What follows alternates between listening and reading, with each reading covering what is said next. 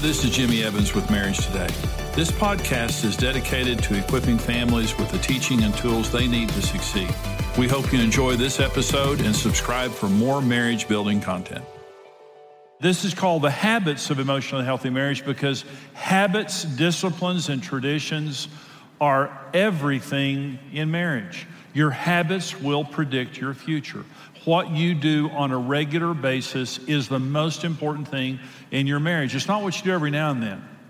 It's what you do regularly that's going to predict your future. And so the word habit, the definition of the word habit, is an acquired behavior pattern regularly followed until it has become almost involuntary. And when it says acquired there, it means at some point you begin. At some point, you may not have had this habit forever. And by the way, research proves that it takes about 60 days, about 2 months from the time you begin to do something new until the wiring in your brain changes until it becomes a habit, an acquired behavior. And so almost involuntary.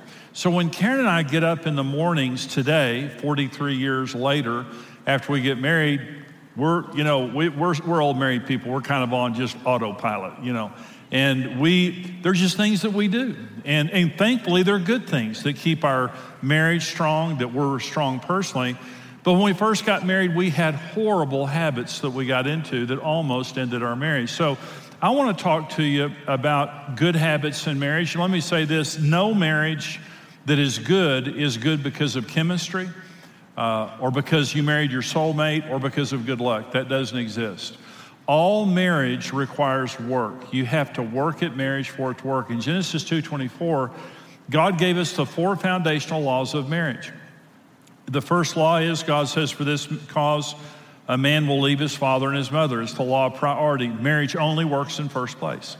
If your work comes before your marriage will not work. If your children come before your marriage will not work. If anything except for Jesus comes before your marriage won't work, because the number one law, not principle, not truth, the number one law of marriage is it only works in first place. The second law of marriage, it says a man will cleave, he'll leave his father and mother and cleave into his wife. The word cleave there is not a familiar word to us in the English language. And so it's very difficult for us to comprehend it. But in the Hebrew language, it's the word dabak. It says a man will cleave into his wife. The word cleave means to pursue with all your energy. It means you work at it. And by the way, the reason that we know that God didn't say that just to Adam and Eve is they didn't have a mother. It says, for this cause a man will leave his mother and his father. God was speaking this to all people who would ever be married, and he was saying marriage is only going to work now if it's first in your life, and if you're willing to work at it, because marriage is work. You're going to have to pursue your spouse with energy. And so this requires work. And so I want to talk about the 4 habits of emotionally healthy couples. Now, for some of you that are watching this, listening to this right now, you're saying, after I get through with this message, you'll say, yeah, we do 1 of those, or we do 2 of those. That's right. The ones that you're not doing, you're going to have to work at implementing this into your marriage. It's not going to happen automatically. But once you've worked at it for a month or 2, it'll just become the default setting. And now you'll replace bad habits with good habits. For some of you, you don't do any of this stuff. But again, you can change a bad marriage simply by changing the habit patterns in your marriage. And the wonderful thing is, it doesn't take a long time. In a matter of days or weeks, you can have a new marriage simply by changing the patterns, the disciplines and traditions in your marriage so that you have and maintain a healthy marriage for the rest of your lives. So let me talk about the 4 habits of emotionally healthy couples. Number 1 is praying together and trusting God. Now, this is one that came very difficult for us as a couple. We prayed a little bit individually, but we really didn't know how to pray that well anyway. But it was several years into our marriage before we prayed our first prayer together. In fact, I think it was about 4 years into our marriage before we prayed our first prayer together. It changed everything. And today we don't worry. We do not, one of the ethics in our home is we do not let anxiety into our home about anything. When there is the first hint of worry, anxiety, we hold hands and we pray. Karen and I used to walk in the mornings together for many years. We don't do that as much anymore, but we still have times that we pray together. We like to sit on the back porch at night and talk, and if there's anything in our family going on, that's the time that we pray together in the car or just around the house or whatever. But find a time for it. And it doesn't have to be legalistic, but you should be praying together as a couple 2 or 3 times a week. Especially if there's something going on that causes anxiety or stress, it really, really dramatically helps.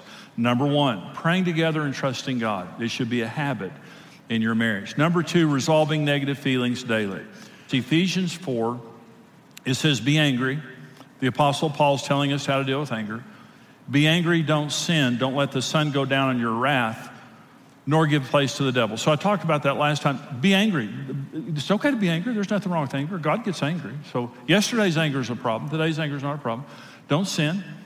Don't be unchristian. Don't be mean-spirited. A lot of times Christian people, especially in marriage, do really immature, non-Christian things justifying it. Don't do that. Go ahead and have anger in your marriage. That's a healthy thing when it's present. Don't sin. Don't let the sun go down in your anger. This is a habit. Don't ever let the sun go down in your anger.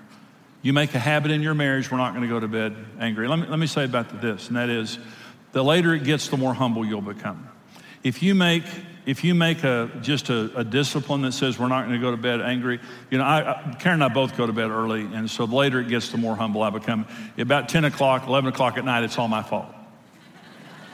6 or 7 at night, I still have a lot of fight in me, but later it comes. I just say, I'm sorry, let's go to bed. So we're not going to go to bed angry. You'll give the devil a foothold. If you go to bed on anger, diabolos, the slanderer, will interpret your spouse's behavior.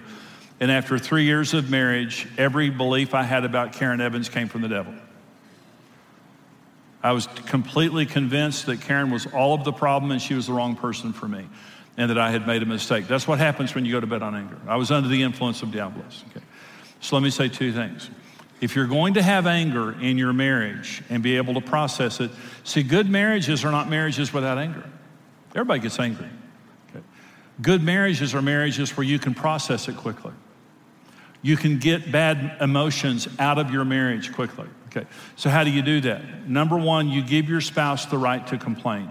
In a good department store that you go to, they have a good customer relations counter. And they don't shame you when you bring something back because they're trying to please you. They're trying to be a good store. That's a good spouse. A good husband, a good wife says to their spouse, I want to do the best I can. I know I'm not being a good husband till you tell me I am. I know I'm not being a good wife till you tell me I am. I'm trying to please you. I'm not trying to please me. So I'm not going to be defensive. And so if there's ever anything that I'm doing that's bothering you, I won't shame you. I won't yell at you, and I won't make you pay a price. Now, I may not agree with you. We may have to talk through it. But I want you to know that I have a customer relations counter because I really want to be the best spouse I can be. And if you have something to say, I want you to say it. Let me say this now. In all the marriage counseling I've done over the years, you find a really bad marriage, they can't talk. And if someone complains, they go ballistic. You have to be able to get things out if you're going to have a functional, healthy marriage. The second thing is this. So I have a customer relations counter where I want you to complain. But there's a big difference between complaining and criticizing. Complaining and criticizing are opposite. Listen, you can't criticize in marriage. Criticizing is pointing your finger and making accusations. And you come at your spouse says, well, I want you to complain. If you need to complain, you say, well, you did this and you did this and you can't do that. Immediately people get on the defensive when you begin to come at them and criticize. Complaining is not about you. Complaining is about me. So let's say Karen said something that hurt my feelings. And I come to Karen and I say, Karen, I need to say something to you, and I love you. And, we're on the same team. We're going to get through this. But you said something to me that bothered me. I have no idea what you meant by it. You probably didn't mean anything by it. But can I tell you how it made me feel? That's what complaining is. I'm just telling you how I feel. So I'm not making any accusations at you. I'm not attacking you. I'm not impugning your character. I'm simply saying, and I may feel this way because I'm immature. I may feel this way because I'm misunderstood.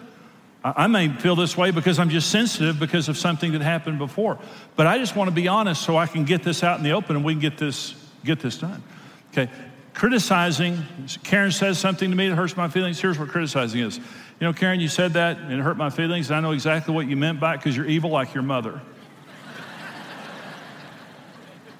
And you were trying to pay me back, I know exactly what you did. So the judge and jury have met, you're guilty, but if you'll confess, we'll go light on you. See, everybody hates that. Everybody hates that.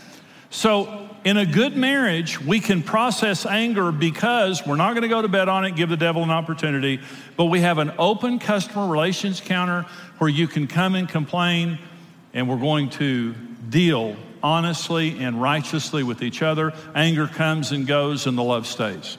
Number 3, habit of emotionally healthy couples is having fun together and being best friends.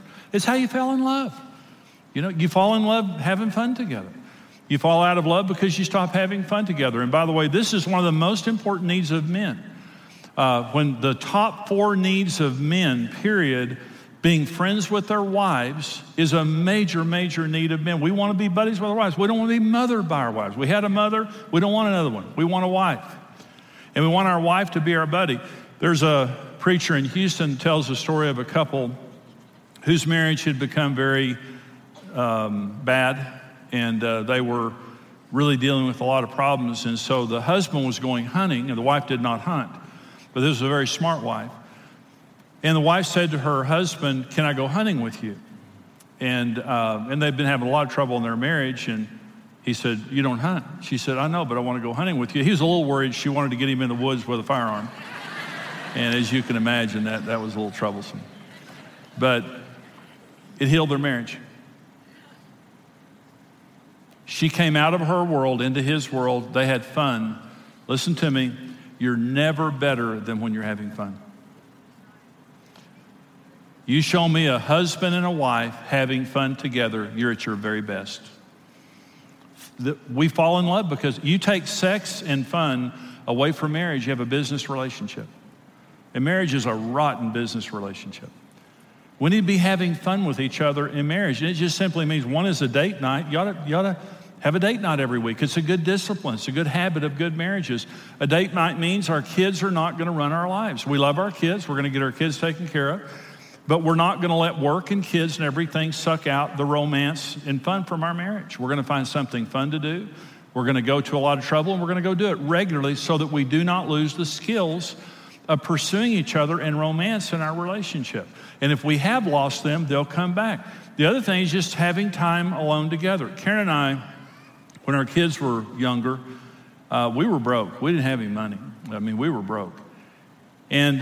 But we made a discipline of going somewhere every 6 or 7 or 8 weeks together for a night or two. We would get my family or somebody to take care of our kids. And we went to Pampa, we went to Lubbock, we went to Oklahoma City. We would drive. We would scrape together as much money we had to buy a cheap motel room for a night or two. And we would take our food with us because we couldn't afford to eat out. And we would just go in many times into a motel room, shut the door, and stay there for 2 days. And we came out, and I'm telling you, we were refueled for another 6 to 8 weeks. Karen and I have fun together.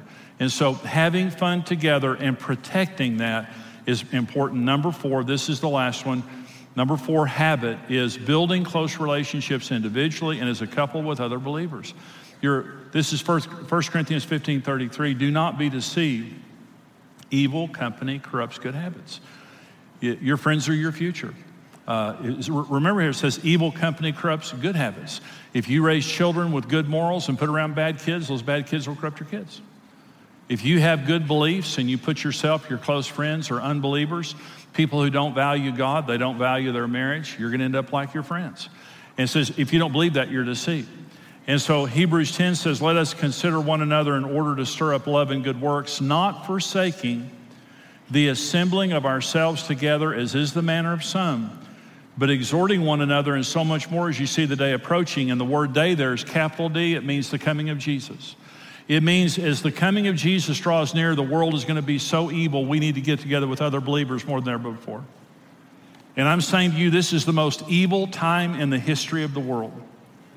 If there's ever been a time when we need to pursue and build relationships with other believers, it is right now. On Friday afternoon, 2 days ago, Karen and I had lunch with Tom and Jan Lane. Tom was a pastor here for many years. We came on staff together. Tom walked up to me one day in church and said, would you and Karen go out to eat pizza with Jan and me? We didn't know anybody in the church. I mean, they were the first couple that we knew. And we went to eat pizza with them after church, and we got to know them. Let me say this now. I was struggling. There were things in my life as a Christian that I was struggling with at that time. I was 25 years old. And we came to Trinity. I felt like the most unspiritual person in this church. And Tom and Jan's relationship was just absolutely critical in that time in our lives of helping us to mature as believers. And I thank God that we met them and became close to them rather than someone with a compromised faith and a compromised marriage. And I'm saying to you, your friends are your future, and you can love everybody, whether they're wherever they are in their walk with Christ. But your closest relationships need to be with strong believers. And the very best place to meet strong believers is in church, is in a life group, and like that. But when you look at couples who are chronically healthy, they're people of prayer and people of faith. They don't let anxiety build up in their relationship. They have the ability to resolve negative feelings and get the anger out of the way so they can keep the love there. They're friends. They enjoy being with each other, and they value their relationship and prioritize their time together and don't let anything get in the way of it. And they have other believers around them who are a support group to them and help them do the right thing. One of the habits, there's 4 that we talk about, but we kind of want to talk specifically about one, and that is resolving negative emotions daily. Okay, this is anger. Mm-hmm.